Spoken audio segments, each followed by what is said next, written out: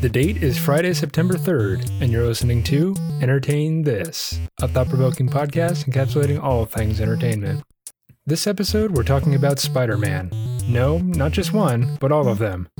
The web-slinger has been portrayed by 3 separate actors in the past 20 or so years, and today we're going to have a debate this to settle the score on which of them did it the best. So enjoy. Welcome, ladies and gentlemen, to your favorite show on the internet, debating the Spider-Man of the multiverse. Entertain This. She did it herself. Entertain This. Are we going to oblige that? Michael, do your part. Entertain This. He always adds in that. It's just been a new thing recently since we did that karaoke night. I dig it. I'm your moderator for the evening, Chloe, and though I'm a friend of the show and one of the participants' girlfriends, I plan to remain fair and impartial and simply choose the most well-presented argument. So let's begin with our introductions, gentlemen. Hi, I'm Alex. I'm a host on Entertain This, and today I'll be defending Tobey Maguire. Who are you? Me? Oh, who am I? Oh, Yeah, who are you? I'm just your friendly neighborhood Entertain This host, Michael Savoya. Ooh, we did the Spider-Man. Right? Ooh. Fucking Spider-Man. Are we going to do this the whole kissing time? up. The first minute of the podcast, he's kissing up. Anyways, Our debate's already unprofessional. I love this. just openly mocking him. Wait, Michael, who are you defending? Oh, and I am defending, like the intro said, one Sir Tom Holland. Tom Holland. Wow. Okay. This I'm is Nick. for our I'm listeners also- that don't watch the video. Mhm. Yeah. There you go. Yeah. Yeah. So I'm Nick. I'm the other host of Entertain This, and I am defending a young man by the name of Andrew Garfield, who played in The Amazing Spider-Man. I heard he hates Mondays. I do too. I really do. I heard that Bill Murray hates him. There's a fun fact for you. That's kind of random. That's a random fact. Bill Murray hates the fact that he played Garfield. It is literally like, if you mention it to him in negotiations, like to get him on your movie, he will immediately tell you no matter how far into negotiations you are. How dare you speak that name to me? He will cut you off immediately. He regrets it so hard. He's not a cat. Not a cat. He does got not that like it. money, though. True. So if you guys remember, this isn't the first time that our podcast has spoken about the Man of Spiders. No. We had an episode on Spider-Man a little bit ago where we more so talked about the origins of Spider-Man and how he related to all of us. But in that episode, we said eventually we should do an episode where we debate the 3 Spider-Men. I believe it was Michael who actually suggested that. Mm-hmm. So You did this. The day of reckoning has come, gentlemen. after There will always be a reckoning. after the news of Spider-Man No Way Home, the trailer finally came out officially. There's a bunch of speculation going on, and who knows what's going to happen during that movie. But we found it finally time to do our great Spider-Man debate, and that is what we are here to do today. Pow, pow.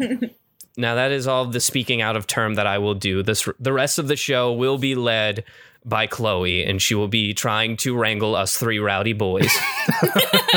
And I will do my level best. Just cut our mics, you know? Do what they didn't do in the You have the presidential power. debates. That's true. Just cut them. I guess She had the really can power. just cut us. Yeah. They had the power to cut off the presidents, but they were like, nah, we'll just let him fight with the moderator for a few extra Isn't it minutes. more Shut up, entertaining if we just kind of let them do it, right? It's more entertaining if you get to watch the moderator suffer a little bit. Yeah. Chloe, I'll just leave you with some moderating tip. Muting people does not bring in the views. It's letting that them lively argument that brings letting the them views. letting them argue and letting me eventually say, "Oh, will you just shut up, man?" I just want to say one thing. I just want to say one. just- No puppet. You're the puppet. Master of Puppets is... I'm sorry. That's Metallica for all of you who don't know. This isn't our first debate on the show either. This is actually our 3rd debate that know. we've done now. Because What we were did the first 2? the first one ever was the great Hallmark debate where Nick and I debated who could pick the worst Hallmark movie. You all won. Everybody, We all really won. the listener won, but Nick and I were tortured by having to watch the Hallmark movies. And then Yeah. our second one was the great theme park debate between Disney and Universal. Now this is the third incarnation of Debate This, a segment that we've had going now, probably our longest segment other than Quick This. Yeah. Debate This is the second longest, but Michael, this is actually your first Debate This. Well, This so baby's first Debate This. It's my first He was one on where the I get to theme be park. a part of it. I Yeah. was a Yeah. judge on the theme park one. However, I was out for the Great Hallmark Debate This. Yeah, that one. That's my roommate and friend's Danielle's favorite episode because she loves Hallmark movies and also she loves people shitting on Hallmark movies. And And also that's because I'm pretty not much all we did for an hour straight was shit on them, Suffer. and suffer we did. Suffer we did. One large helping of suffering, please. I'll have a plenty. All right, gentlemen, let's get right into it. Oh no. I used the same randomizer clicker wheel that Alex used to decide who would be debating each Spider-Man to decide what order you would each be answering the questions in, so I ask that you respect that. I should have mentioned that's how we decided this. We didn't get to pick our Spider-Man. No. It was randomized, and everybody was present when the randomization was happening. It only There was felt no fair. foul play. Everybody watched, and we got assigned our Spider-Man randomly that we were going to defend. We will begin with our first question, which is... Oh, we got opening statements. Oh, so sorry. We should do that. Let's begin with your opening statements. All right, I will. I'll be the first to deliver my opening statement then. Hey, Please whoa, begin. whoa! You got a timer there? I do. That's the Yeah, moderator's that's the job. moderator. I have a timer. Not your job, Nick. Don't you worry yeah, about back it. off, buddy. I better get the timer up. You're taking my job away. Chloe has one job, and that's it. I will hold until my time has started. All right. Your time has begun. Since before Iron Man built the suit out of a box of scraps, when Gwen Stacy was still alive and thriving, before Miles Morales was even more than an ink stain on the comic book writer's desk, there was one Spider-Man. He wasn't amazing nor spectacular. He was just Spider-Man. That's all he had, and that's all he had to be. In a world that had all but given up on a successful movie adaptation of comic book heroes, we found ourselves embarrassed to admit that we read comic books at all. Flops such as the 1997 Batman and Robin and the 2000s X-Men were cemented in the minds of Hollywood writers that we, the populace, didn't want a superhero movie, and we didn't trust Hollywood to pull them off. Suddenly, out of a liquidation sale, slid the rights to a hero whose popularity had died out with his animated series in 1960. Spider-Man, with the excellent direction of Sam Raimi, who at the time was famous for directing the cult classic Evil Dead. Spider-Man has proven to the public that just being their superhuman doesn't mean that they aren't still people too. Tobey Maguire's Spider-Man will forever be the Spider-Man that saved the superheroes movie, and for many reasons is the best Spider-Man we could ask for, and I shall prove that today. Thank you. Thank you, Alex. Next up, we will have Nick present his opening argument. Oh, You I have the guess that's floor. me. I do have a floor, and I have a chair too. And a ceiling and walls? This is all part of his time, right? No. I mean, okay. You can start my time And whenever. Your time has begun. Okay, great. James Abram Garfield was the 20th president of the United States, serving from March to September of 1881. Garfield was shot by an assassin 4 months into his presidency and died 2 months later. And in 2012, his great-grandson went on to become one of the greatest men to ever don the moniker of Spider-Man, Andrew Garfield. The man, the myth, the legend. No other actor can compare to this man's performance on screen. Why is that? Well, I'm glad you asked. It's because he comes from a long line of Englishmen who can trace their roots of stagecraft back to William Shakespeare himself. Now, you may ask how a dude born in LA can have this kind of pedigree. Well, his mother and his grandparents are both from England. Essex, to be exact, and no, I don't know where that is, but listen to his voice, and you'll know where he was taught the English language. Furthermore, according to his Wikipedia page, he starred in the role of Romeo in Romeo and Juliet on a prestigious stage of some sort. I really don't know. Anyways, his acting prowess has shown either on the stage and off the stage and on the screen. And he's even been nominated for an Oscar, 2 Golden Globes, 2 BAFTAs, as well as his performances in Hacksaw Ridge, The Amazing Spider-Man, The Social Network, and Never Let Me Go. These movie credits stretch 15 years back, and holy moly, what a variety of roles he has played and excelled in. And after he won an award and showed the world that he wasn't just another face in Hollywood, a land notorious for shoving their heads up their asses, he is actually a rarity in Hollywood because he cares and he is a good person. When Garfield won his Tony for lead actor in Angels in America, he dedicated his awards to the LGBTQ community. In the film, he played an AIDS patient at the height of the U.S. AIDS crisis. And he was super gracious when first offered the role in the 2012 film, known as The Amazing Spider-Man. He'd actually worshipped the superhero as a child and became emotional after putting on the suit for the first day of filming. Being able to play one of his idols on the big screen was a big impact on the seasoned actor. So he was kind of born to play this role. And after Tom Holland was selected to be the next Spider-Man in the Marvel Cinematic Universe, he only had kind words to say to him. So wow, what a guy. And today, I'm here to tell you all about our boy Andrew and why I think he's the best and why I think his performances are nothing short of amazing. By the end of the debate, you will know the name of Garfield is more than just a fat, lazy cat in the comic of the Sunday paper, and more than just a president's last name. You shall know Garfield as one of the best actors to play the role of Spider-Man ever. And that concludes my introduction. Wow, with 10 seconds to spare. Impressive. Wow. Hey, what the fuck? You just making shit up now? It's I missed half of your introduction. I can't fact check you on that, but for sure, the very first thing out of your mouth was a lie. Okay, so what? I can't tell the truth all the time. I would like to throw the rest of his opening statement to speculation, please. I'm just Miss gonna Moderator. This isn't Spider-Man graded, okay? fought Ronald McDonald. Very interesting tactic to throw out lies when your moderator's literally your fact checker. Yeah, that's why we made you the moderator of this. Oh, that's awesome. I'll rebut with that. It's an opening statement. We're not getting points on that, I don't think. I mean, it's true, but it will sway me in the end. Okay. That is true. I've made a giant mistake. You won me over by talking about his Tony Award and Angels in America, so it's totally fine. By the way, it's a good film. for this entire debate, are we going by It's like a whose line play. rules? Are we going by like whose line rules, or it's like the points don't matter, or like The what points is- matter at the end. Okay. We're going to ultimately decide who the best Spider-Man was by the end of this podcast. Oh, okay, cool. All right, awesome. There Yeah. will be a winner And- tonight. Wow. Spider-Man, not who was best in Hacksaw Ridge, because I think we know who that was out of the It three was- actors we're talking about. Andrew Garfield, thank you very much. All right, Michael, it is your turn to take the stand and present your opening statement, and your time has begun.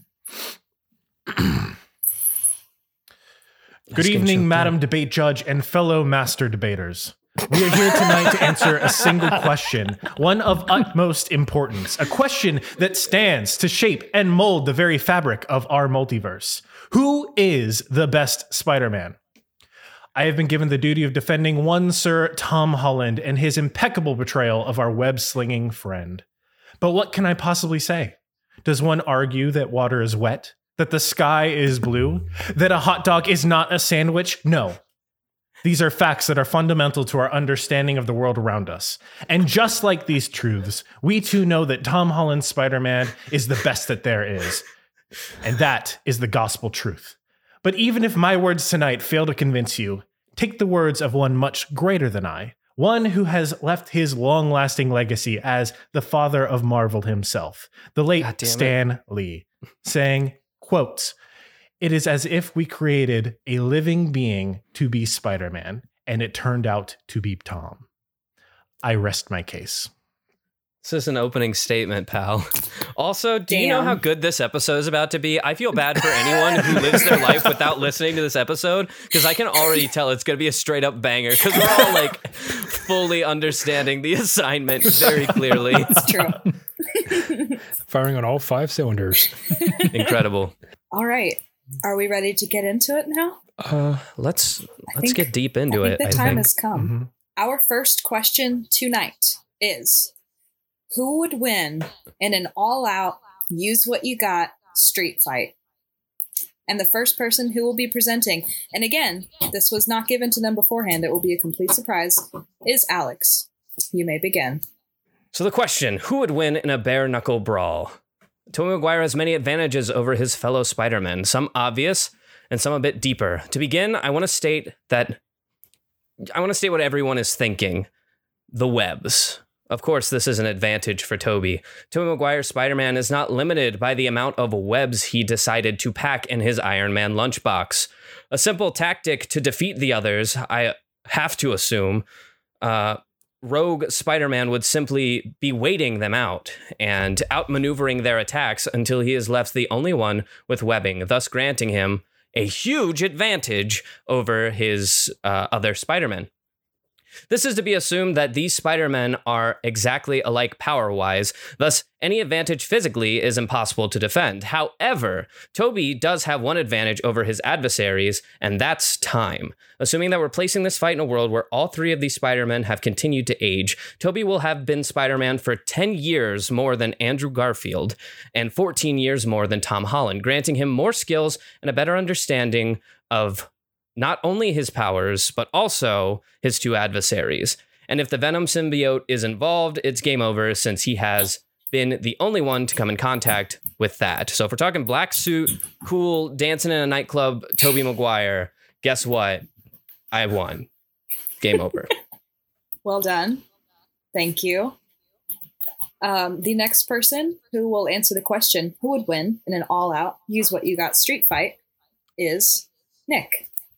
Oh, my boy, Andrew Garfield. Look at this man. 5'10" and full of muscle. He did some serious training for the films that he was in, and he did all his own stunts. And you can fact check me on that because it's true. Garfield studied the movements of elite athletes and spiders and tried to incorporate them in his on-screen acting, saying, quote, Peter Parker is a boy/spider in terms of how he moves and not just in the suit. To prepare for this role, he did yoga and Pilates for the role to be as flexible as possible. So when filming, Garfield had complained about 4 months he completed 4 months of training and to do this physical role and all these stunts, and he found it terribly challenging and exhausting. Even that being said is a testament to his fortitude because the Spider-Man spandex suit was incredibly uncomfortable. Garfield citing it as being so tight he couldn't wear anything underneath. So you can put a little winky face by that if you want to, but there is something to examine with the question of a bare knuckles fight though. Most importantly, against who? Assuming we have a collection of folks who have all played Spider-Man in the same room and it's an all-out melee, it's going to be the person who can hide the best. Think of a game in Fortnite. There's 100 versus 1. And I've always won every game of Fortnite by simply hiding and let the others duke it out before I can swoop in for the win. However, if we can assume this fight is man-on-man ordeal, we can take the following criteria into account. Observe the level of sheer muscle mass and level of shredness, the intimidation factor, the outward appearance. He's a clear winner on all fronts. In preparation for this podcast, I looked at some pictures of this man without a shirt on, and I think my heart skipped a beat. He's clearly defined with triceps and biceps and back muscles and even pectorals, all of which are very important in throwing the physical punch. Oh my God. Now, we don't have to get into the physics of it all, but basically we all know Newton's third law. Force is mass times acceleration. So seeing as he has more mass behind his acceleration, the resulting force will be instantly more. And going back to what I was saying before, he's very limber and fast when it comes to fighting. Being able to respond to your opponent is key to winning any fight. However, a drawback to having Andrew as my Spider-Man is I don't think he could take a hit. He's too much of a pretty boy to take one to the face and keep fighting. So let's just state that. But granted, that there's no serious hits landed on him during the fight, he can easily win in a bare knuckles fist fight. To continue this point, I think if we're sticking to the Chad version spectrum here, this man is more on the side of Chad, both on screen and off screen. Well, maybe not off screen, but what are we really talking about here? The man or the actor? But I think he'd win the fight on sheer Chadness alone, if that were measurable in any numeric sense of the word. And I will now yield my time. Wow, you yielded 3 whole seconds. You really like to go right up to the buzzer. I love the sudden realization that even though like our visual audience who's watching this live right now doesn't hear us laughing, cackling, and slamming our fists into things as Nick speaks, our audio podcast absolutely will, because our recordings continue and cannot be turned off, which is incredible. Yeah, I lost I my hope you mind guys are when you enjoying said that. that your heart Nice. fluttered when he looked at shirtless pigs. It's true. He's an attractive guy. Yeah, I know. probably why I got the part. All I'll say right. Michael, it is time for you to answer our first question, which again, If we take is a who would look win at in an Tom all-out, Holland's use what Spider-Man, you got yes, I street fight. agree. He is not the most physically imposing character. He's absolutely the shortest of the three. But what makes him special is not his strength, not his stature, but is his ingenuity. You see, where Tom Holland's Spider-Man fails to live up to the combat prowess of the others, it is in his tools that make him special. Now, we're in a bare knuckle brawl here. Tools are not necessarily allowed, but we are counting web spitters. Now, what the other Spider-Men all don't have is his ability to deduce things in combat. As an example, we look towards his initial fight against Captain America, the Falcon, and the Winter Soldier. Tom Holland's Spider-Man looking not only to just subdue his fellow Avengers, he looks for different ways that he can put them out. One of these is by sticking things, by sticking his opponent's arms and bodies to the ground around him. He himself came up with his own webs, his own solution, one that is stronger than both the Falcon and the Winter Soldier. He also, while in midair, is able to clearly diffuse the Falcon's flight thing. I don't know what it's called. His wings, I guess, his motor. But it is through these clear examples that Tom Holland, well, yes, you put him up against a heavyweight and he's not going to be knocking him out very quickly. He will make that fight last, and he will find his own way to come out the winner over anyone else. I yield my time. Okay, thank you very much. Okay, we have now entered the optional rebuttal stage of question 1. If anybody has been sitting on anything that someone else said that they would like to call bullshit on, now is your time. Hey, I got some. Excuse me, please use the polite debate raise of one finger that is taught to us in schools, but Michael can go first. Okay. Nick, I got problems here, buddy. Oh, I know. You're arguing for Andrew Garfield, That's right. not for Andrew Garfield Spider-Man. You see, everything that you had brought up is how would Andrew Garfield do in a fight? I think if you were to put Andrew Garfield in a bare knuckles brawl fight against either Spider-Mans, he would clearly come out the loser. I would like to add on to this. Yeah, it doesn't matter how much training, yoga, or anything, or how good he looks shirtless. He will still fail and be the loser in the end. Before Nick answers, I just want to add on to that. He mentioned specifically training in different forms of martial art, which Peter Parker would not know, being that he did not gain that ability through being bitten by the spider. So that should be taken off the record. It's stricken. Thank you. So you guys are trying to weasel your way out of this. I just want to know about the actor and how he could fight in a. Yeah, but that's because you didn't watch the movie. Well, I did try. So he can't play dirty like that. Call his ass out. I'll allow it. And word to Michael, who mentioned his gadgets that would be available. I would assume they would be available in this bare knuckle brawl, but what happens once they are used up? I would also argue that there's some sort of power that is powering Peter Parker's suit, because it has to be powered to even hold to his body. What happens once that is depleted if they wait him out long enough without allowing him to charge his suit?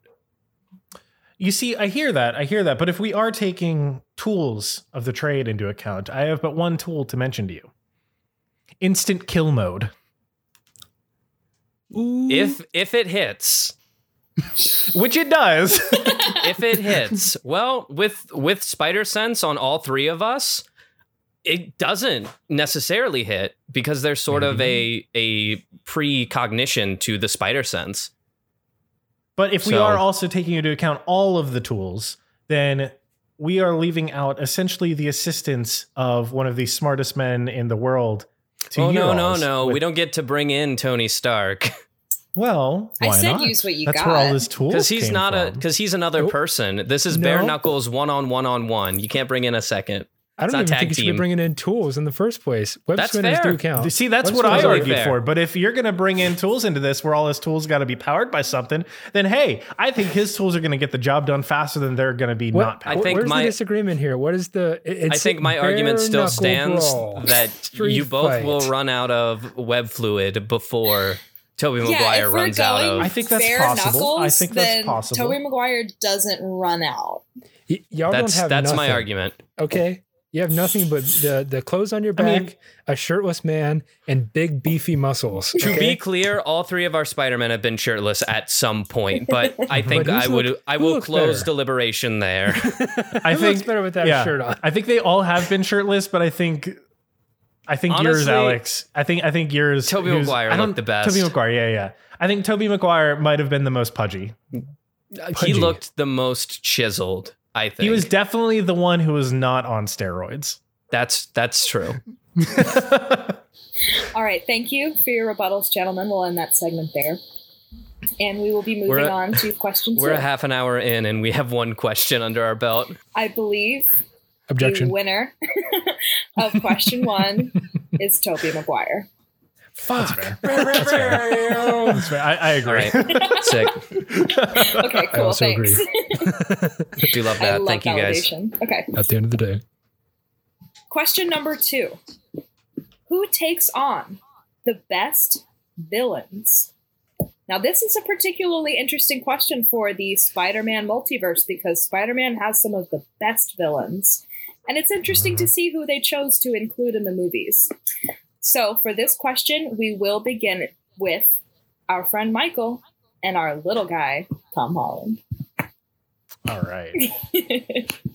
Villains come in all shapes and sizes. Just as a villain can be a galactic space Stalin working to crush all under his might, so too can it be your homecoming date's father or a disgruntled tech worker. You see, variation is the spice of life. And in Tom Holland's movies, we see no greater disparity. Scale is an important measure of villainy, but what makes the friendly neighborhood Spider-Man great is just that. A villain's goals may be just to terrorize the General Queen's area, or intergalactic conquest. But no matter what, Tom Holland's Spider-Man will be there to lend a friendly hand. Why, even in our introduction to this version, we don't see him take on a traditional villain. No, we see him pitted against his fellow Avengers. Can your Spider-Man say that at any point they fought toe-to-toe against the Falcon, the Winter Soldier, as well as Captain America? I don't think so. His next challenge was of the more local variety, the Vulture. A businessman trying to do at the end of his day is just look out for his family. He has no delusions of grandeur. He makes no attempts to take over the world, but he is compelling nonetheless. For why should Tony Stark be able to profit from selling weapons, but upon seeing the light be praised as one of the world's greatest heroes? Is it wrong to use tech that's left behind from these grand battles to use to further oneself? I don't think so. How about Mysterio, a disgruntled former employee of the now deceased Tony Stark? Who hasn't been mistreated by an employer, especially when it's the world's largest tech company? While the combat may not have been the most earth-shattering, it was still better than what either of yours contended with. Last but not least, we have a character that was teased 6 years in multiple films, the legendary Thanos. No other Spider-Man can say that they nearly subdued Space Grimace, even if it was with the help of some of his friends. With the fate of half the universe at stake, without the help of Spider-Man, this MCU's entire universe would look entirely differently. Again, I say that Tom Holland's Spider-Man has seen the greatest variation of villains, both in scale and motivation, all of which felt human to the core. And that is the basis of any good villain. Thank you very much. Well done. All right. Next up, to tackle this question, who takes on the best villains? Is our friend Nick. Oh, that's me. That's you, buddy. So, when we look at these two movies that our boy Andrew Garfield has starred in, they really don't give him much justice. There's two movies, and he maybe fights 3 to 4 villains, depending on who you ask. So obviously, I'm down here. You know, this is the underdog candidate if we're gonna go with presidential debates style here. So the first villain that he fights in the first movie, as I can gather, is called the Lizard. Which is quite a name. Anyway, his name is Curt Connors, otherwise known as the Lizard. He is a geneticist researching the ability of certain reptiles to regrow missing limbs. He developed a lizard DNA-based serum that can allow humans to do the exact same. And of course, as all mad scientists do, tested it on himself, hoping to regain his missing right arm. Instead, he transformed into a feral anthropomorphic lizard. So he's got a serious leg up on other villains just based off being a lizard, a cold-blooded reptilian. Assuming you're attacking him with punches and bullets or chainsaws or something like that, it doesn't matter because he can just regrow his limbs. You can probably rip that glove off of Thanos and his hand will disappear or something like that, but he can't regrow it. It will instead be trapped inside the power glove for all time. I forgot the name of the Infinity Stone holder. But anyways, this lizard person can regrow his limbs. So all fighting against this guy is going to be just flat out silly. You need to go straight for the high explosives. The only way to truly defeat him is to completely destroy his mortal being, or doing whatever they did to him in the movie, reversing the serum's hold on his psyche or whatever they did. But now his motives are pretty good too. The lizard plans to make all humans lizard-like by releasing a chemical cloud from Oscorp's tower to eliminate the weaknesses that he believes plague humanity. It's interestingly enough, this is based on a real-life transformation of Mark Zuckerberg into the lizard person we know and love on Facebook every day. You see what I did there? Because Andrew Garfield played the Social Network guy too. Anyways, next villain in the next movie, Electro. He got his powers from fixing a high-tension power line and getting electrocuted, subsequently falling into a tank of genetically engineered electric eels, which grant him his electric powers. Classic Sure, that makes stuff. sense. Now he works for Harry Osborn, who I can gather is Ozzy's son. He's obsessed with Spider-Man in the worst of ways. And now, I don't know if you know this, but electricity is an element super powerful in the real world. So the human body is capable of feeling all the way down to 3 amps or more. Seeing as Electro can create electric arcs that are several thousand feet long, that's a lot of power. And if you ever stuck a fork or a knife in an electrical outlet, that really hurts, right? That's only 120 volts. Now imagine that times 100 or times 1,000. That's a tremendous amount of pain. So yeah, Electro, S-tier villain in my book. And also... Thank you, Nick. That is your time. Oh, First cutoff of the evening. Yeah, people really getting She fucking got you. people really getting cut off in this world, huh? They just taking us out left and right. That's crazy. I didn't have any more. To be fair, you gave a lot of credibility and interesting points to some lackluster villains. They did Shot not do myself in their the best foot. on those. Alrighty. And last but not least, Alex will be presenting his argument for the Sam Raimi movies. Though some of my colleagues may look towards the villains that, yes, Spider-Man helped to defeat, but weren't necessarily his villains, or will spend his time simply explaining the villain's intentions, never truly going into who they are, that shall not be the case for Sam Raimi. The all-star list of villains that Tobey has taken on is astounding. We're talking heavy hitters like the Green Goblin, Venom, Sandman, and of course, Dr. Otto Octavius, Doc Ock. But I feel it is unfair to argue simply by name-dropping these incredible villains, being that Sam Raimi did have first dibs. Instead, I will try to focus my argument on what makes these villains, who at the time no one knew, so great. There's a certain secret formula that makes a Spider-Man movie great. It is one part, of course, a great supervillain who Spider-Man has to beat up, but the other part is the moral dilemma that forces Peter to be more than just Spider-Man. The reason why the villains in the Raimi trilogy hit so hard is because they all not only know and often despise Spider-Man, but also are deeply rooted in not only Peter's life, but also his heart. Take, for example, Norman Osborn, who plays the crazed Green Goblin in Spider-Man 1. He was the father of Peter's best friend, Harry Osborn, and was a surrogate father to Peter, constantly telling him how proud he was. This developing relationship between Peter and Norman raises the stakes on each encounter that they have with each other. And in the final fight, when, spoilers, Norman Osborn dies, we see a Peter who is once again forced back to square one, unable to save someone that he loves. Therefore, Tobey Maguire's villains are the best because they have ties to Spider-Man and Peter. A second example would be Dr. Otto Octavius, who actually was a mentor, hero, and inspiration for Peter in the second Raimi film. And it continues from there. I yield my time. Thank you, sir. Alex, you raised some great points about how Sam Raimi gave a lot of emotional depth to his villains. And Nick, like I said, you really pulled out all the stops and gave us some backstory on the Amazing Spider-Man and how those villains were incorporated into the story. But this one's got to go to Michael, guys. He was right. Get a rebuttal segment. Well, sure. Listen, you guys Michael got one shot. Take me down. Okay, first off, rebuttal you didn't section, name go. the villains that were actually Spider-Man villains that you named were pretty weak arguments. Your main argument that was impressive was Thanos, but he wasn't a Spider-Man villain. He was an Avengers villain, and Spider-Man really didn't do anything against him. As the moderator, I disagree. I think his strongest point was that none of the other Spider-Men ever had to take on the Avengers. That's true. We never got the Sans to do that. And this is all being done with one less individual movie than your Spider-Man, Alex. I will give you this point on the crutch that they had to pull your Spider-Man out of an already established universe. So, guess you do win there. Sitting here with two movies that are kind of shitty. It's getting a little salty in this debate, this.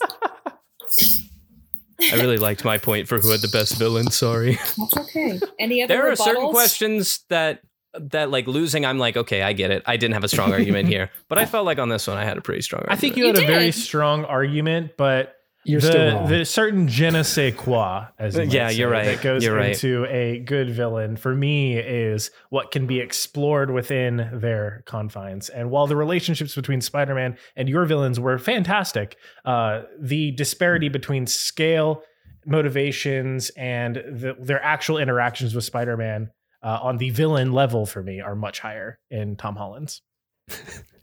My last rebuttal would be, can we call the Avengers villains? No. Then but maybe, yes. That doesn't count. Okay, that's fine. I think he still wins. You still got the point. Thanks. Next question.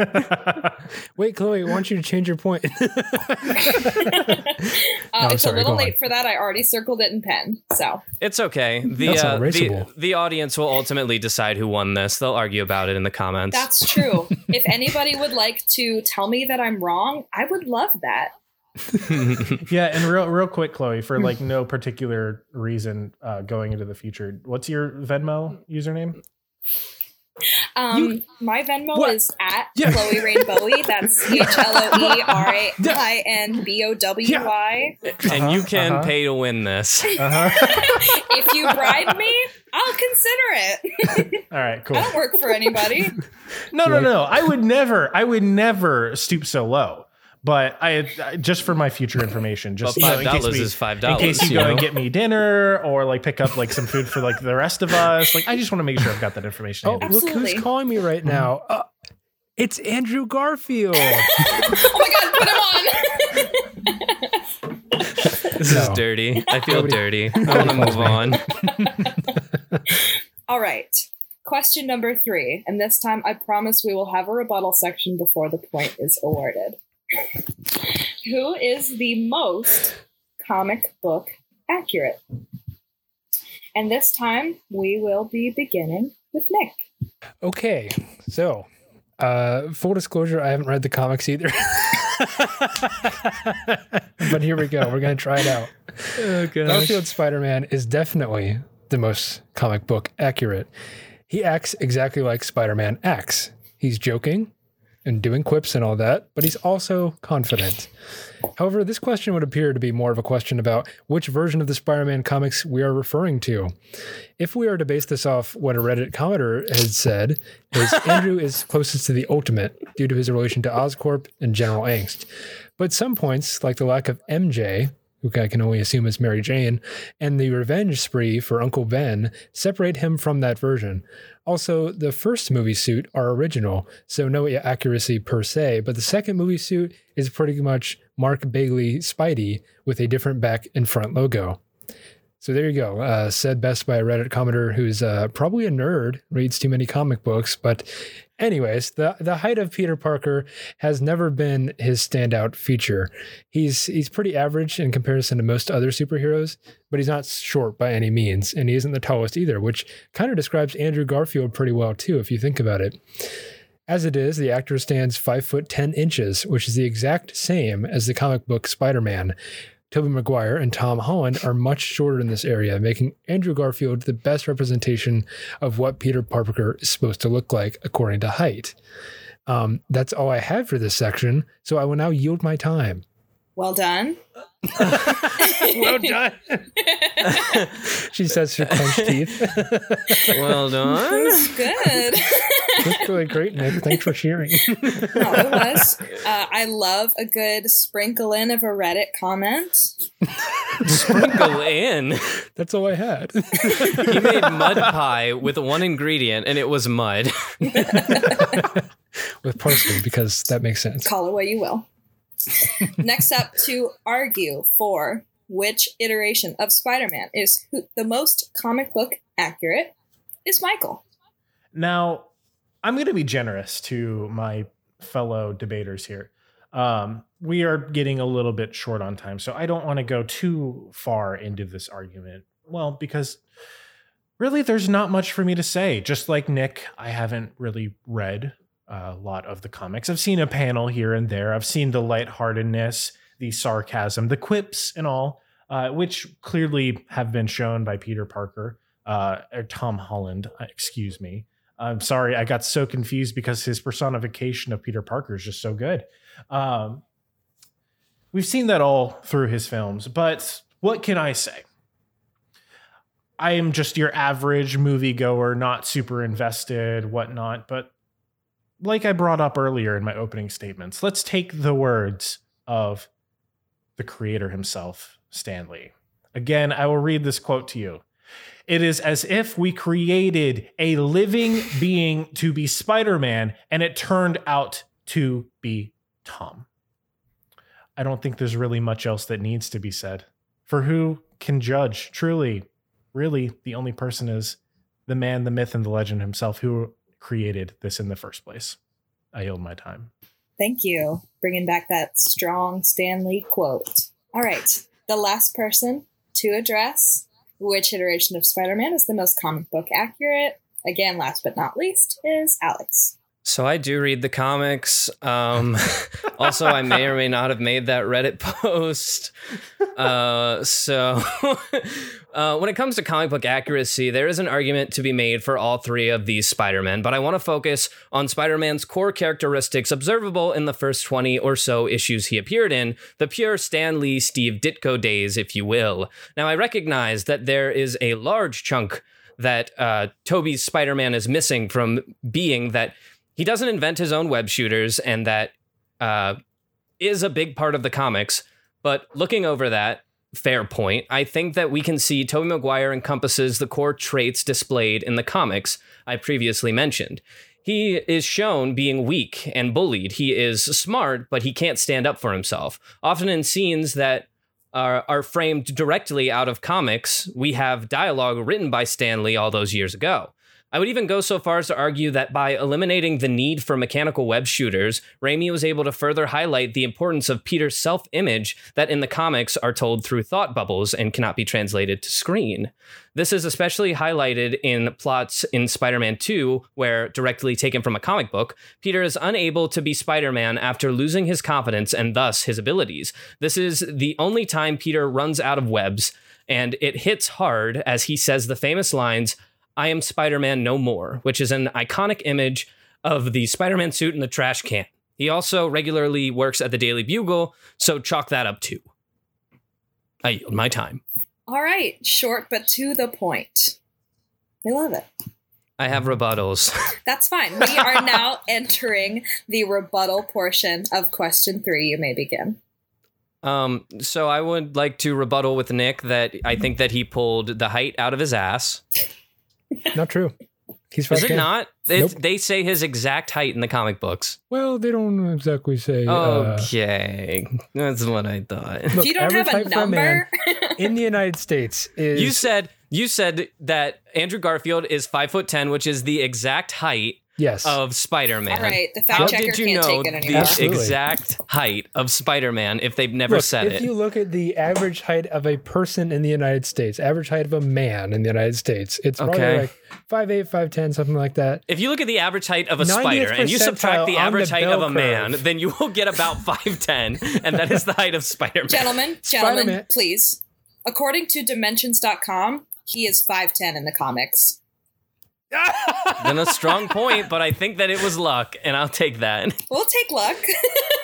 We'll take luck. That's called accuracy, and you can't touch me on that because I had so little to say. He gets that at least. Any other rebuttals? I have a rebuttal against Michael as well, if I might mention. He keeps quoting the Stan Lee quote, which talks about how Tom Holland looks exactly like Spider-Man, like he was genetically made to be Spider-Man. However, Stan Lee was not the one who envisioned Spider-Man, only the one who wrote the Spider-Man stories. The real credit goes to one Steve Ditko, who came up with the original designs of the characters. So if Steve Ditko were to say that, I think I would take into more credit, but there's argument to be made that Stan Lee does not hold premise over what Spider-Man was supposed to look like. Oh, but Alex, Go ahead. Oh, a counterpoint. unlike you, I like to look past just the looks of someone, just like how I believe Stan Lee did as well. If we take a look at this quote again, Speculation, but I'll take it it. is as if we created a living being to be Spider-Man, and it turned out to be Tom. Now, I, for one, think that being a living being is a lot more than just our looks. That's true. Now, That's if right. what you're saying is your interpretation of that, I've got moral quandaries with you, Alex. According to the rules that I set up previous to this debate, I'm not allowed to answer that. So Next question. Do you have But- free will? We But I will cannot take get what you into said that. We're as almost at an I will hour. take what you said as a way of furthering my argument. Yes, he wasn't the original. He wasn't the original person to envision the looks of Spider-Man, but he did write every storyline that there was.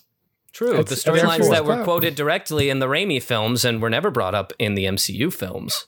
Well, I do believe that one can be original while still honoring the past. You can honor the vibes, but if we're talking accuracy, Honor the vibes. if you're talking accuracy, then going Thou exactly shalt from the always comics. honor the vibes. And that's, I think, is like entertain this is code. Yeah. So So- here's what I'm getting, Alex, from you, is that in order for it to be comically accurate, you have to take specific segments from the comic. Well, do you want to go into the definition of accuracy? Or moderator, are you really not cutting us off yet? No, I'm just really entertained right now, and I have also already made up my mind. Oh, okay. Told you. I was just going to let you guys fight it out a little bit. No further deliberation. And I want to preface this, like, we didn't start with this, but I figured it was implied. But just for anyone who's not catching on to this is all friendly. Yeah. We don't give a shit at the end of the day. And also, I just want to we're all best friends. Our Yeah, favorite we're all pastime best friends friends. is giving shit to each other. Yeah. Yeah, for sure. off the air and on the air.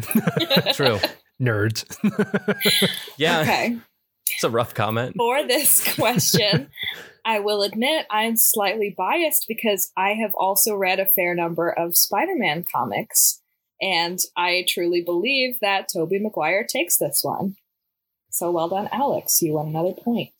And I really think that credits more to Raimi than to Toby, but Raimi directed it, so Yeah. Toby Yeah, did well, it. the movies are more than just the actors behind them. Right. True. So those movies are so accurate. Like there are points that it's cringy how accurate it is. Oh, yeah. Like when you hear Tobey Maguire say, "I shall be Spider-Man no more," you're like, that's 1960s talk. Yeah. Oh, they really ripped that from the panel, didn't they? Damn, they're really accurate, huh? Anyway. All right, gents, let's move on to question number 4. Let's try to keep this under an hour and a half. Question 4 is, who makes a better Peter Parker? And we will be beginning with our winner from the last round, Alex. Ooh, famous character Peter Parker, one who is a household name who everybody knows. This question relies heavily on how Peter Parker is, and not how Spider-Man is. Peter Parker is a sensitive, quiet, socially awkward kid who no one, including himself, will give a break to. Even after becoming Spider-Man, Peter Parker continues to face depression, low self-esteem, and self-sabotage, both in the movies and in the comics. There is a scene in the Raimi trilogy that I think best describes Peter's character, where he sits on a web having just saved Mary Jane. She is curled up next to him, knowing who he is, and actually says, I think I always knew who you really were. To which Peter replies, you and I can never be. Tear is shared and shed by both of them. And you're left sort of understanding that they totally could be together, but in this moment, Peter's deciding the harder path to let MJ go to protect her, which is a noble path. But at the same time, in the comics, often he is found trying to make it work with Mary Jane, usually to his demise. But there have definitely been times where he's kind of taken this harder path. I will go on to say that Peter also doesn't often pay his rent and often is late on rent, something that Tobey Maguire's Spider-Man suffers from as well.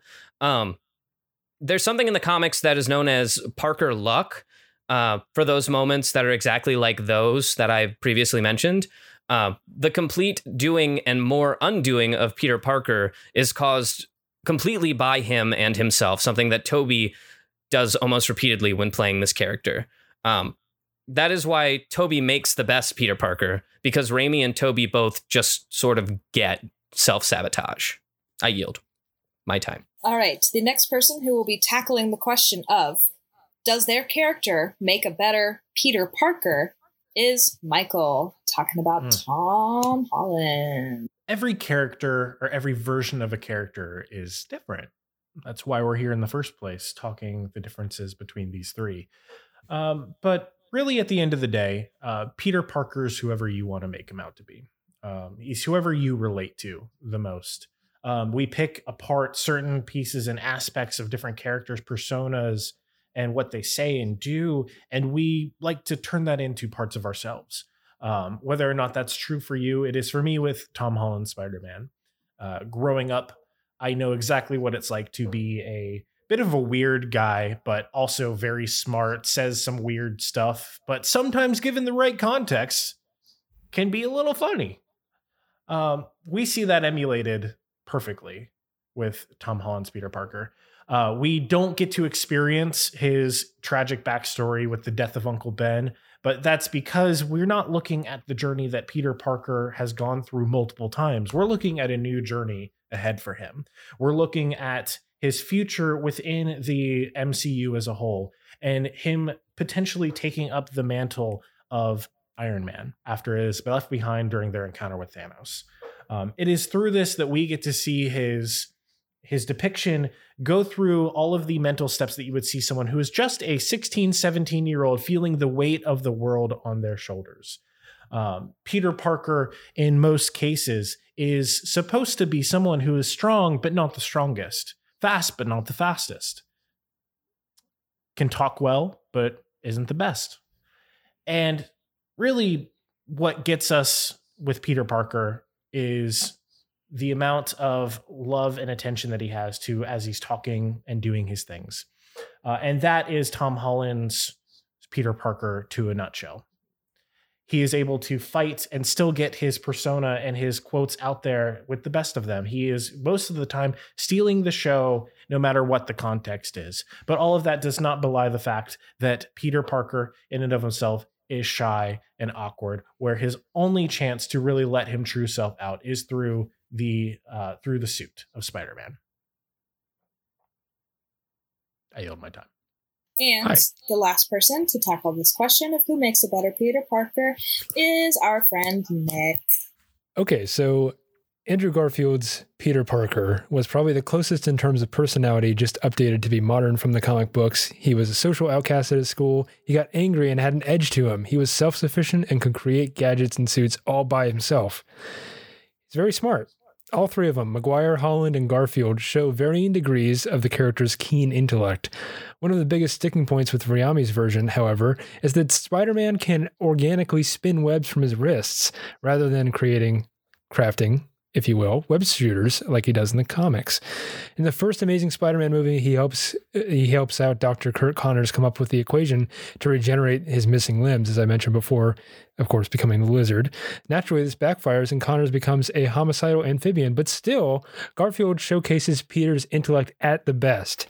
And he wasn't really a geek, and he wasn't really a nerd in this particular film, but he did show his intellect when creating his own costume and webs. But that's the rest of it. He is he's interested in science, but not really a nerd or a geek overall. Just more of a, like I said, Chad Spider-Man. Andrew Garfield has a quick and athletic feel to his turn in the role, which is that of the comic book version is all about. His portrayal is easily seen as the quickest in the live action, with his agility second to none, and his acrobatic prowess being noteworthy. Andrew Garfield's version of Peter Parker is involved with himself, like stuff arguing with Uncle Ben and getting angry when things don't go his way. Peter Parker isn't always easygoing all the time in the comics. He has a tendency to become a bit of a hothead at times.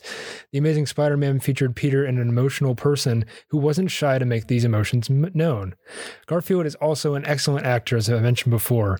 He's relatively new to the big screen when he took this Spider-Man role in 2012, but he brought an experience with him from such stellar movies as like The Social Network and Never Let Me Go. And his well-rounded presentation for this part, his passion, his dedication, his genuine connection with the co-stars, and overall his charisma all stem from an actor who values his craft and wants to give his fans more of the real deal as Peter Parker / Spider-Man.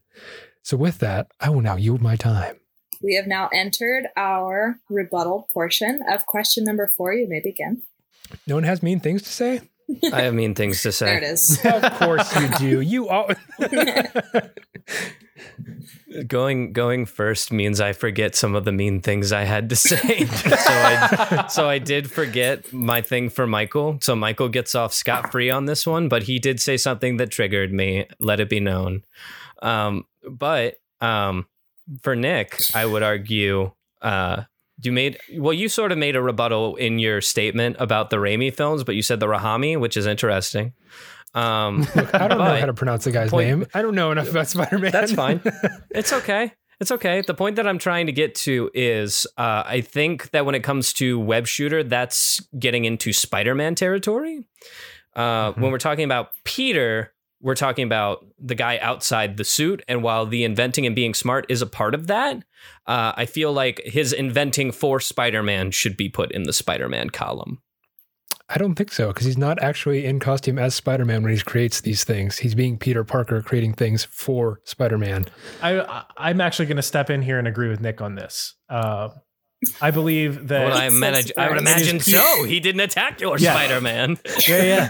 It's Peter Parker's ingenuity and intelligence is what allows him to create these tools and gadgets. Yes. He's the man behind the suit at the end of the day.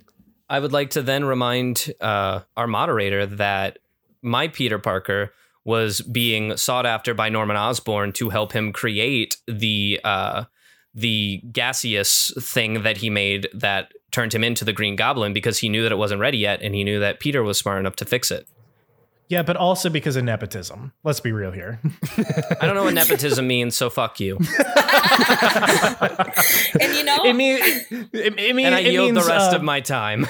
It means Peter Parker was a privileged white kid with a rich friend whose dad gave him a job. Whoa, okay. They're all privileged white kids. Yeah, I know. I'm not making that point. I'm just countering your point. There's an argument to be made that your Peter is the most privileged white kid because he's built off the bones of Miles Morales. Like his character from like his best friend being Ned, the guy in the chair, was immediately ripped from Miles Morales. There are a couple adjectives there that they just took to make a quote unquote new Spider-Man, so we're not getting the same story all over again. Yeah, well, one could say that, like, you know, taking what makes a minority character great and establishing that onto a white protagonist is like the most white privilege thing that could happen. But what I'll say instead is what makes characters great is picking and borrowing from other stories that are close to themselves and establishing that as part of yourself. I think that we all just mutually agreed that Disney probably shouldn't have done that to Miles Morales. Point against Disney. I think Miles Morales actually took the point for this one. Oh, God. Took a big fat L. Well, I would like... Perhaps I should say this after I've revealed my deliberation. Are we completed with the rebuttals? Yeah, say what you want if you have your point already awarded. I was about ready to call some people some bad names, but you can go ahead. I truly did wait until the end to make my decision on this one, but okay, all right. An interesting little tidbit about the Amazing Spider-Man is that Andrew Garfield Peter Parker shows up to the Osborn Laboratories and catches the attention of Dr. Curt Connors, and only after he shows up at his house and helps him solve his algorithm for the lizard biome does he reveal that he is his dad's son, and him and Curt Connors had a connection. So I will be awarding this point to Nick. Wow. That is insanity, and you are going to have everybody rioting because he is the well-known least Peter Parker Spider-Man because he is absolutely nothing like Peter Parker. I am also going to bring up a point of order. Judge, you cannot argue for the point. Yeah, you can't. It is not your responsibility. To Nick's argument. Oh, no, I'm sorry that I have a favorite. Yeah, that's not. You said you were not biased. I'm not biased towards my boyfriend. I can be biased about Andrew Garfield. That seems bullshit. Stop the count. This is a kangaroo court. I understand that you're upset, and people can come for me in the comments. It doesn't make any sense, and they will. That's gonna happen. Okay, but you assigned me as the moderator, and that is my humble opinion. Okay, that's fine. You better get ready to be fucking canceled. It's obviously not fine, but we'll move on. It is fine. In a personal relationship sense, you and I, we're good. I love you to death. However, the Spider-Man fan in me just like is heated because he is the opposite of everything. Here's my one thing. He's not the opposite. Do I need to read my points again? Like, here's my one thing. What Andrew Garfield. Here. I have one point that will destroy this. Andrew Garfield, and I think Michael will agree with me, Andrew Garfield's Peter Parker is really fucking cool, and that is why he is not Peter Parker. Yep. He's the one Peter Parker that makes you want to go, whoa, I want to be just like him. He's the Peter Parker where girls look at him and they go, he's my favorite because he's hot. He's cute. The stuff he does is attractive, and that's what makes him not Peter Parker. That's what makes he skateboards. But also, Chloe, we love and we respect your decision. Yeah. Peter Parker. No, but also we do respect your opinions. Yeah, we love and respect your opinions and your decisions. I just want you to know that you're unequivocally and scientifically wrong. Yeah, this is that's a big miss is what this was. But the point goes to Nick. And you know why? Because he's the best Peter Parker. Let's just settle with that. Fuck off. Does everybody feel better? Are we ready to move on? Yeah. No. Actually, yes, I feel a lot better. Okay. Yeah, I do too. I'm glad. Sorry, I just had to let that out. I understand. I figured there would be a lot of pushback in my decision, but of course, it is what it is. Because also the point wasn't argued well, but it's fine. Wow. You argued the point. Well, you argued the point for Nick. We lose a point like Michael said. Hey, Alex, that's enough. That's enough. Okay. Question I'm number sorry. 5. Which iteration of Spider-Man makes a better Spider-Man? Now, of course, this is different from who makes a better Peter Parker because we are simply talking about the superhero. And the person who will be going first on this is Michael. We will be moving in backwards chronological order to the creation of the Spider-Man. here's the thing with comic book Spider-Mans is they've been at this point written by many different creators. So there's different flavors of Spider-Man. You can have some of the more like strong stoic ones. Like I would argue both the Amazing Spider-Man and Sam Raimi's Spider-Man are. While yes, they do get their quips in, none of which are like Tom Holland's, constantly allowing his personality, his unmasked but masked personality to come out. Now, really, at the end of the day, you could say that Spider-Man's powers and his gadgets and everything like that are what makes him Spider-Man. Now, for me, what makes Spider-Man Spider-Man is what he does and his personality. So one of the biggest things that we see with Spider-Man in the MCU is he constantly has to be essentially looking out after himself between his life as Peter Parker and as Spider-Man, to the point where even when he's on a trip with his classmates out of the New York area to Washington, D.C., he then has to become Spider-Man, taking on the responsibility of having to explain himself and why he was even there in the first place. It is through these awkward interactions where we get to see what makes Spider-Man special. It is this down-home, down-to-earth, friendly neighborhood Spider-Man nature. While I would argue, yes, in Sam Raimi's movies, you see pretty much all of the action take place in the friendly neighborhood. That is not all that Spider-Man is. We see that Spider-Man, as he grows and matures, he takes on more and more responsibility. And while we have the youngest portrayal of Spider-Man in Tom Holland's, we see him much further along in his journey from the get-go. And it is because of that we get to see a different part of Spider-Man as a whole. We see this more responsible side, this side that has to grow and mature as he's facing these higher and higher powers. And it is through that conflict we see Spider-Man grow and grow. And really, that's the special part about Tom Holland's Spider-Man, is we see not only his personality and his works come through, but also him grow and grow as Spider-Man. With that, I leave my time. Thank you very much. Mm-hmm. That concludes our Tom Holland section of question number 5. We will be moving on to Nick, who will be addressing how Andrew Garfield tackles the portrayal of our friendly neighborhood Spider-Man. As I mentioned before, Andrew Garfield's Spider-Man makes all his own gadgets, or is it Peter Parker? I don't know where we landed on that. But anyway, he dates Gwen Stacy first, is an outsider towards his peers, and acts selfish and angsty before learning that he has to be a hero. Plug for the Hero's Journey episode that we did before. Anyways, Garfield, however, is the only actor who played Spider-Man so far that has really combined all the parts that make Spider-Man who he is. The actor embodies the boyish enthusiasm, awkward crushes on big time of a girl, but more importantly, Garfield's clear acting chops allow him to fully handle the character's personal woes and ultimate sacrifices with aplomb. Now, he's also talkative when he's being Spider-Man, but not jokingly so. It's just a showcase to express his inner anger. He was almost there to capture the reason why he is talking to himself. It is more of a bolstering of his confidence, if anything else. Andrew Garfield's Spider-Man interacted with his city as well. He didn't just rescue no-names in a bland gesture of goodness or heroics and then forget about them.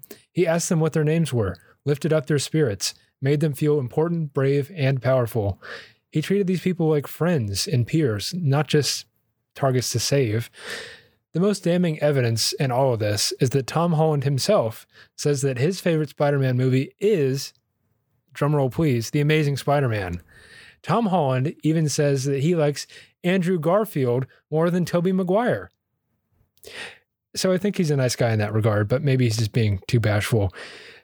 Andrew Garfield knows that he's the best, and I think so too. And with that, I yield my time. Wow, thank you very much. I did not know that Tom Holland said that, and that is pretty hilarious. Fact check me on that, please. No, I'm good. Okay, and the last person to contribute to who would make a better Spider-Man is Alex. So what is there to say about Tobey Maguire's Spider-Man?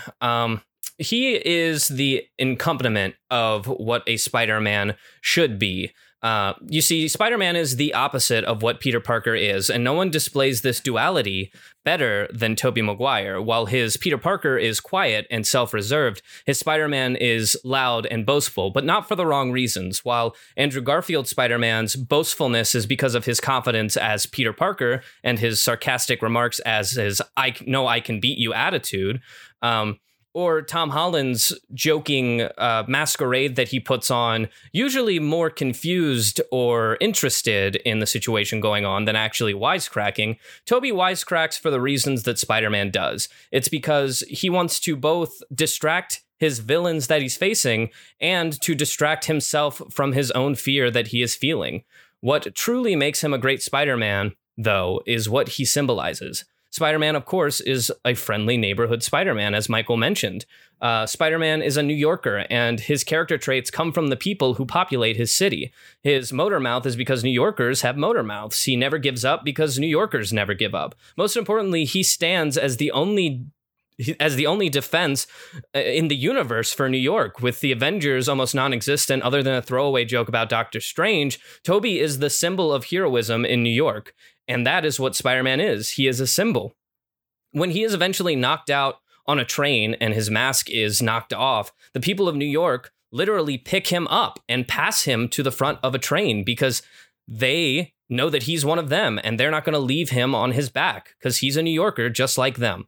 They give him back his mask and tell him to go fight because New Yorkers stick together. And that's why Tobey Maguire's Spider-Man is a true New Yorker and a true Spider-Man. I yield my time.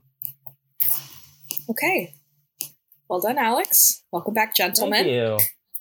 It is now time for the rebuttal section of question 5. Have at. Michael looks angry for anyone listening. I'm angry because He Alex's point was really good. And I can't think of anything to argue against it, and I want to. Uh-oh. I would say that Alex's point missed the mark on multiple accounts because you can say that Spider-Man is just a person. He could be any one of us, right? When you're going into the New Yorker part, yeah, that's an important thing, but I don't think that's what makes Spider-Man Spider-Man. You could say you can take the New Yorker out of Spider-Man, but you can't take the Spider-Man out of New York. Yes, you can, because it's been shown in the Avengers series of movies, the Marvel series of movies, that Spider-Man does in fact go outside of New York. He is shockingly ineffective. He is ineffective outside of cities, and I recognize that, and he's my favorite superhero. If you were to put Spider-Man anywhere in Indiana, he would not be able to function. Yep, I love unless that it was like scene, Indianapolis in Homecoming where he's like Ferris Bueller running through people's backyards because he doesn't have anything to swing off of. Yeah. Classic. Or like when he gets like abandoned out in the middle of nowhere, I think it's in Spider-Man Homecoming, he literally has to like walk because there's nothing else he can do but walk. He's not super fast. Like if he can't swing, he can't move. Yeah, Spider-Man is a character based around a city. Yeah. Yeah. Yeah. I agree. Most importantly, New York. Yeah. Well, The big apple, the big city. Yeah. Does anybody have any final rebuttals before I award question 5's point? I would like to say something. Go ahead. could I also say something too? Okay, you go ahead. I'll go after you. Alex, very good points. I really enjoyed your debate. You had some good things to say, some things I didn't know about Spider-Man that I learned. So thanks for doing that. Really appreciate it. Oh, mine was going to be a nice thing too. I was going to say thank you guys so much for participating in this because it was something that I had the idea of doing on Monday, and I literally said like, "Hey, we all have 24 hours to come up with these arguments if you guys want to do this." You guys were so supportive. And it was so great. And I had a lot of fun doing this. And I did get a little heated at times, but I think that's kind of what makes a good debate. Because like if none of us gave a shit, then it wouldn't have been entertaining. Right. And I feel like we all gave a shit, which was a lot to ask. And I really appreciate it. Thank you guys. Part of the fun. You're my best friends, and I really appreciate it. I want to use my girlfriend. And the other one is you guys are just so great. Mm-hmm. Wow. I feel like I have to say something nice now. Okay, go ahead. All right. I fucking hate both of you. And I think this whole thing is a fucking sham. And Yep. It's kangaroo court. Yep. Just wait until my verdict. All right. I don't even know the scores right now. So, I mean, if you don't want to score Andrew Garfield's movies, that's fine because I haven't watched them, but I will in the future. So, full disclosure. Nick, I still can't believe you didn't watch the movies. What was I supposed to do? Take time out of work and go watch them? Like, what? I don't know. It was a lot to ask in 24 hours. He came up with some really good arguments still. Well, despite the fact that we have already debated this, I still think you should watch them. Alex, you should watch the second one too, because they are part of the Spider-Man extended universe. I will definitely watch it before No Way Home, even if he's not in it. And say what you want about Garfield, but the guy's a damn good actor. You can't get past that. No, he's a great actor. He just doesn't know Spider-Man, and that's okay. Andrew Garfield, the person, is too cool to be Spider-Man. It was Andrew Garfield Spider-Man, which was fine. It just isn't Spider-Man. Knowing what I know, I wholeheartedly agree with both of you. But for the purpose of the podcast, but hey, I think you're both wrong. But he is a lot like the Ultimate Spider-Man. Had I been dealt Andrew Garfield, I would have argued the exact same point. He is not Spider-Man 616. He is the Ultimate Universe Spider-Man, and he is very accurate to that. Yeah, and that really is the hard part about the Spider-Man that I got, is like he's very specifically the MCU Spider-Man. So it's one of those things. Any argument I have to make about like whether or not he's a great Peter Parker or a great Spider-Man, it's like that has to be within the confines of the MCU. Oh, Jesus. He was, it's okay. They're agreeing with you. The thing about Tom Holland's Spider-Man is that he was a Spider-Man molded into an established concrete universe. So they basically made a Spider-Man that fit in, which meant they like had him already established as his powers, like so much so as they retconned that little kid in the Iron Man mask in like Iron Man 1 or 2 to be Tom Holland. They're like, no, this was Peter Parker as a kid. 3. I think it's the beginning of 3. But there's a little kid who like Iron Man lands next. It might have been the Avengers, but Iron Man lands next to him and he's wearing like the Iron Man mask. And they're like, no, that's Peter Parker. Like Kevin Feige has said, like, that's Peter Parker. Yeah, okay. Because Peter Parker loved Iron Man apparently, and that's why he wanted to be a super. That's basically why they said he wanted to be a superhero, was because he loved Iron Man. Okay. Which is fine. Whatever. If they hadn't casted Oscar Isaac as Moon Knight, Oscar Isaac would have made a great Uncle Ben in this case, because it would have been like hot Aunt May, hot Uncle Ben, here's Peter, and I would have been like, yes, this is good. Yeah. I don't know. We could go and have a whole nother discussion about this. Yeah, Oscar Isaac. Yeah. Okay, great. I get him and Oscar Wilde confused. I know one's an author and one's, but you know, it happens. Oscar Wilde, the I believe deceased author, is playing Moon Knight. Correct. Poet Society. Correct. Okay, gentlemen. Yes, I have reached my final verdict. After a very spirited debate. Can we get the scores? Yes. Total scores. Michael/Tom Holland was awarded 1 point for Who Takes on the Best Villains. Okay. Nick and Andrew Garfield was awarded a point, however controversial, for Who Makes a Better Peter Parker. And Alex was awarded 3 points for Who Would Win in an all-out use-what-you-got street fight, Who is the most comic book accurate, and Who Makes a Better Spider-Man, making Alex and Tobey Maguire the winner of Debate This. Woo! I mean, if it went any other way, I think we'd all be a little suspicious. It had to be 1, 1, and 3, or else it was going to be 1, 2, and 2. So if it wasn't a tie, it had to be that. I had a tiebreaker question prepared just in case Michael swayed me on question 5, but we don't have to use it, so it's fine. Oh, can we hear it though? Well, sure. It was the question I was going to include before, which is, which movie do you think will best stand the test of time? Which, for the Sam Raimi series, we already have almost 2 decades on it, and it still does stand the test of time. Hard to say with the Marvel movies. It's a little campy. Well, sure. I will say. Some of the animation is like, oh, this was made in the 2000s. There's a scene where it's Peter Parker and Mary Jane Watson swinging, and they somehow blew Kirsten Dunst's hair in the wrong direction. I love that. And also like they're like flying this way, and her hair is still going this way. Yeah. And Can't the cover her Spider-Man face. is like so clearly like made of foam and not a real person. It's just a just head. like it's She is nuts. hanging onto a mannequin in front of a green screen. It's fine. Incredible. So I think my film will stand the test of time. Maybe. It's You haven't watched your film. You don't even know. I think that this film is a very good film because it was made in 2012. That was a good year for a lot of people. That was supposed to be the end of the world. I know, that's why I said it's a good year because you don't know what's Because about it to come. wasn't. Only bad things followed 2012. Think about it. This is a good year for me. It was a pretty good year. Graduated high school. Anyways, I'm going to stop. Yeah, okay, fair enough. Hey guys, thank you guys so much for sticking with us through this debate. If you agreed with us, if you didn't agree with us, let us know. There are tons of ways you can do that. I'll get into that after our quick this. We have Brian Koenig back, the juggler from last week, to do our quick this segment for us. This has been a little bit longer of an episode, and it's kind of a long quick this segment too. So you're welcome. It's a pretty long episode this fun week. fact, I was the one who got Brian on the podcast because we did used to teach circus lessons together, so... We talked about that in the episode. Oh, did you? Yeah, we did. Oh, okay. I didn't think Oh, you all did. Anyway, I didn't think so. we will now switch it over to that totally not pre-recorded segment. Anyway, here you go, Alex. Talk about how this is probably great.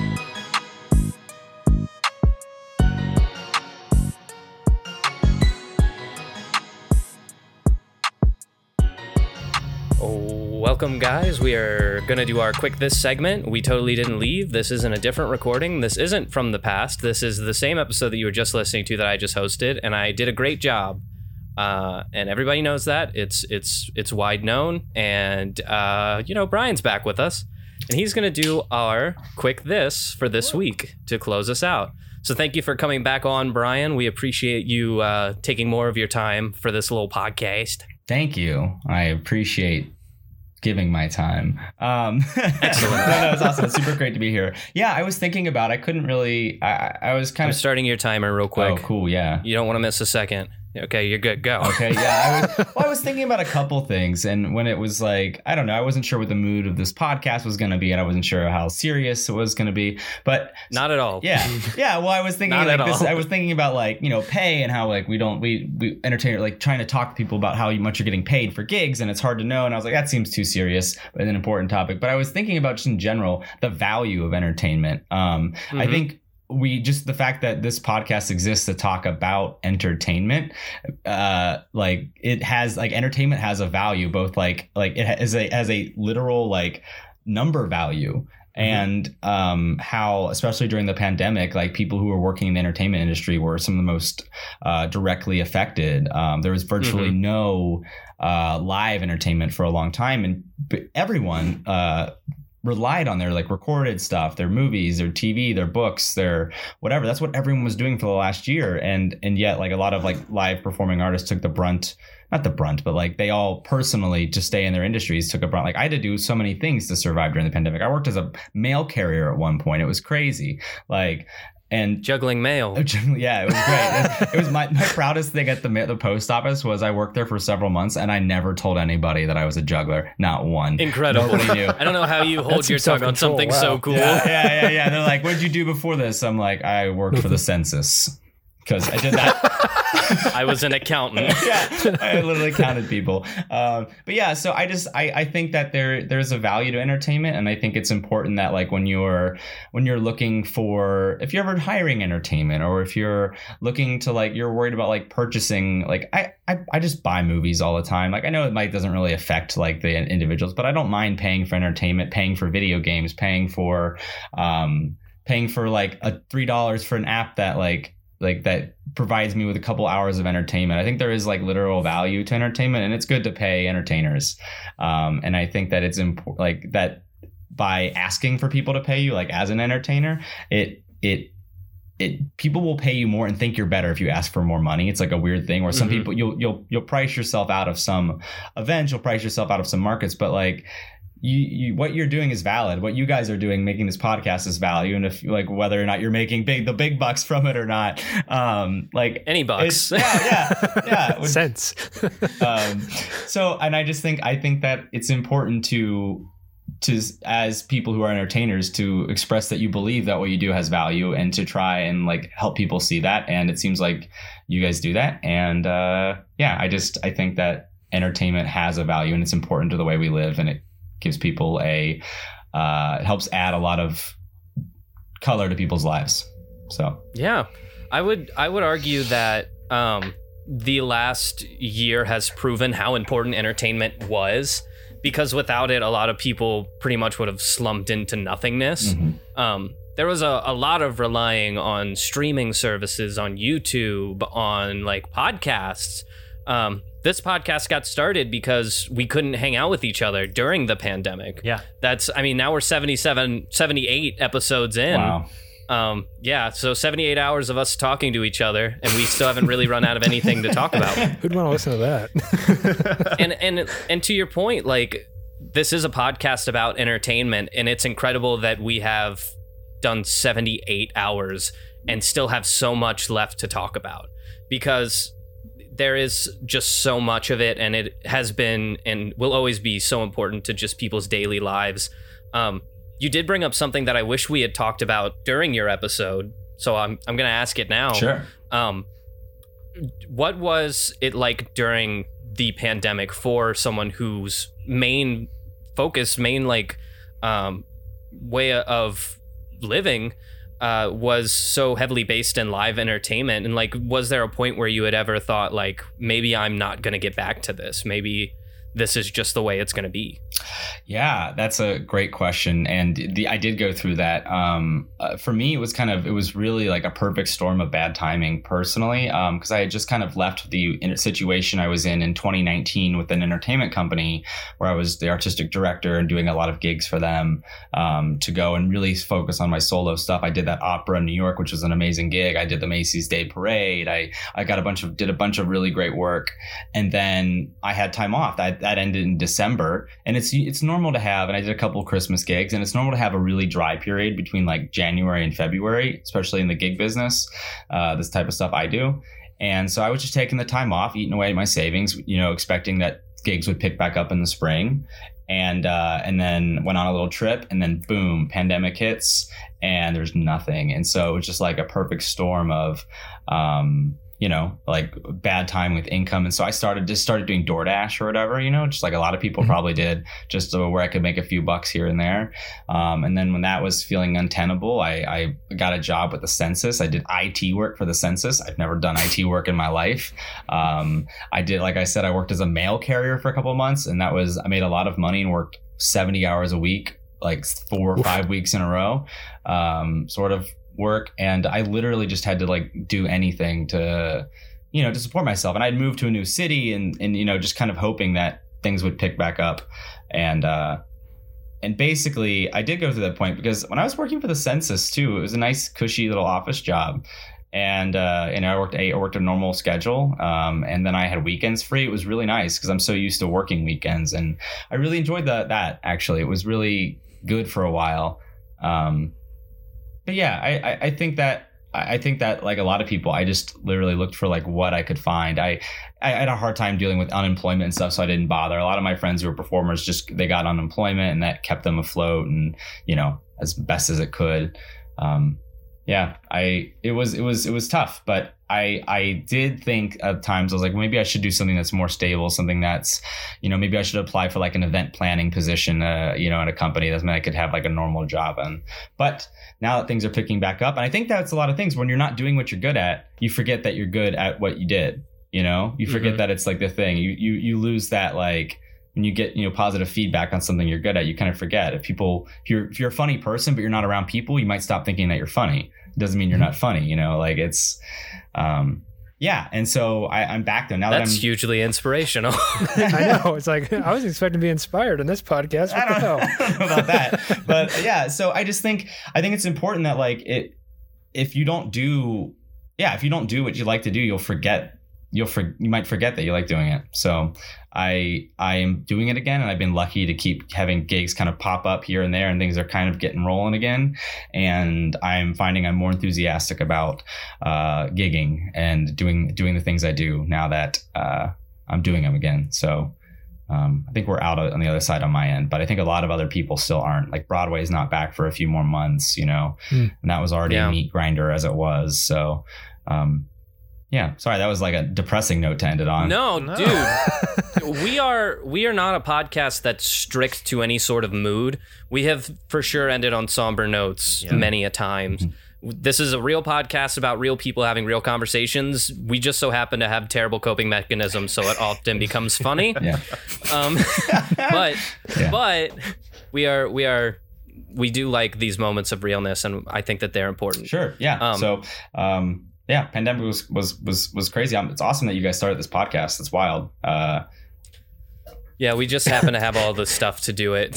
We didn't know what else to do, really. Yeah. We didn't know what else to do with ourselves. It's gonna sound like three beautiful baritones and a guy in a tin can with his Who's who? Funny. Genuinely confused. Well, we think that you're incredibly talented. We hope you a very successful future.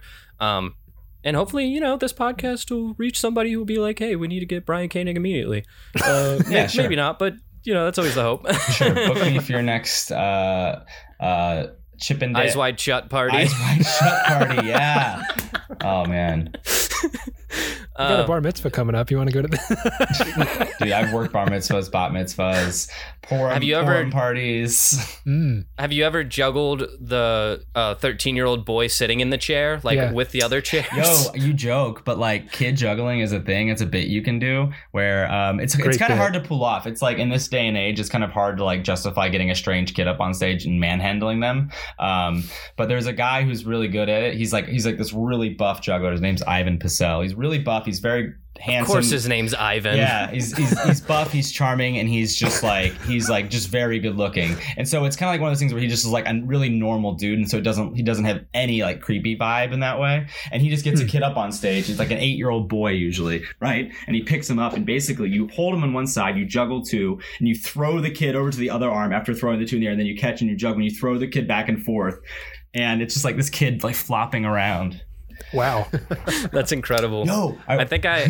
Oh, go ahead. Go ahead. No, you. I was just Your thinking energy is better. Speaking of entertainment, we should have talked about this. I'm at a county fair this week, and I saw one of the most entertaining things in my life. This thing called the Super Striker Rodeo. It's this touring rodeo group, right? And they do the bull riding and everything, and there's a very religious family that runs it, and they do like a speech about how you should keep your pants pulled up and you should keep your Bible with you in between of like these men like getting pounded by bulls. Where's the connection there? That's incredible. But this is the most entertaining stuff you've ever seen, right? There was a 12-year-old riding a bull, a freaking like full-size bull. They put a 12-year-old on one of these things, and it just immediately boom, boom, boom, and the kid's gone. Like, and then between the bull riding, they got small events. They had one that's called it's like the shoe off or something. It's like the shoe stampede. They get all the kids from 7 to 11 years old to put their shoe in a pile at one end of the rodeo, and then they put these kids and like they literally put these kids in like a corral, right? Also, there's no COVID at the county fair apparently.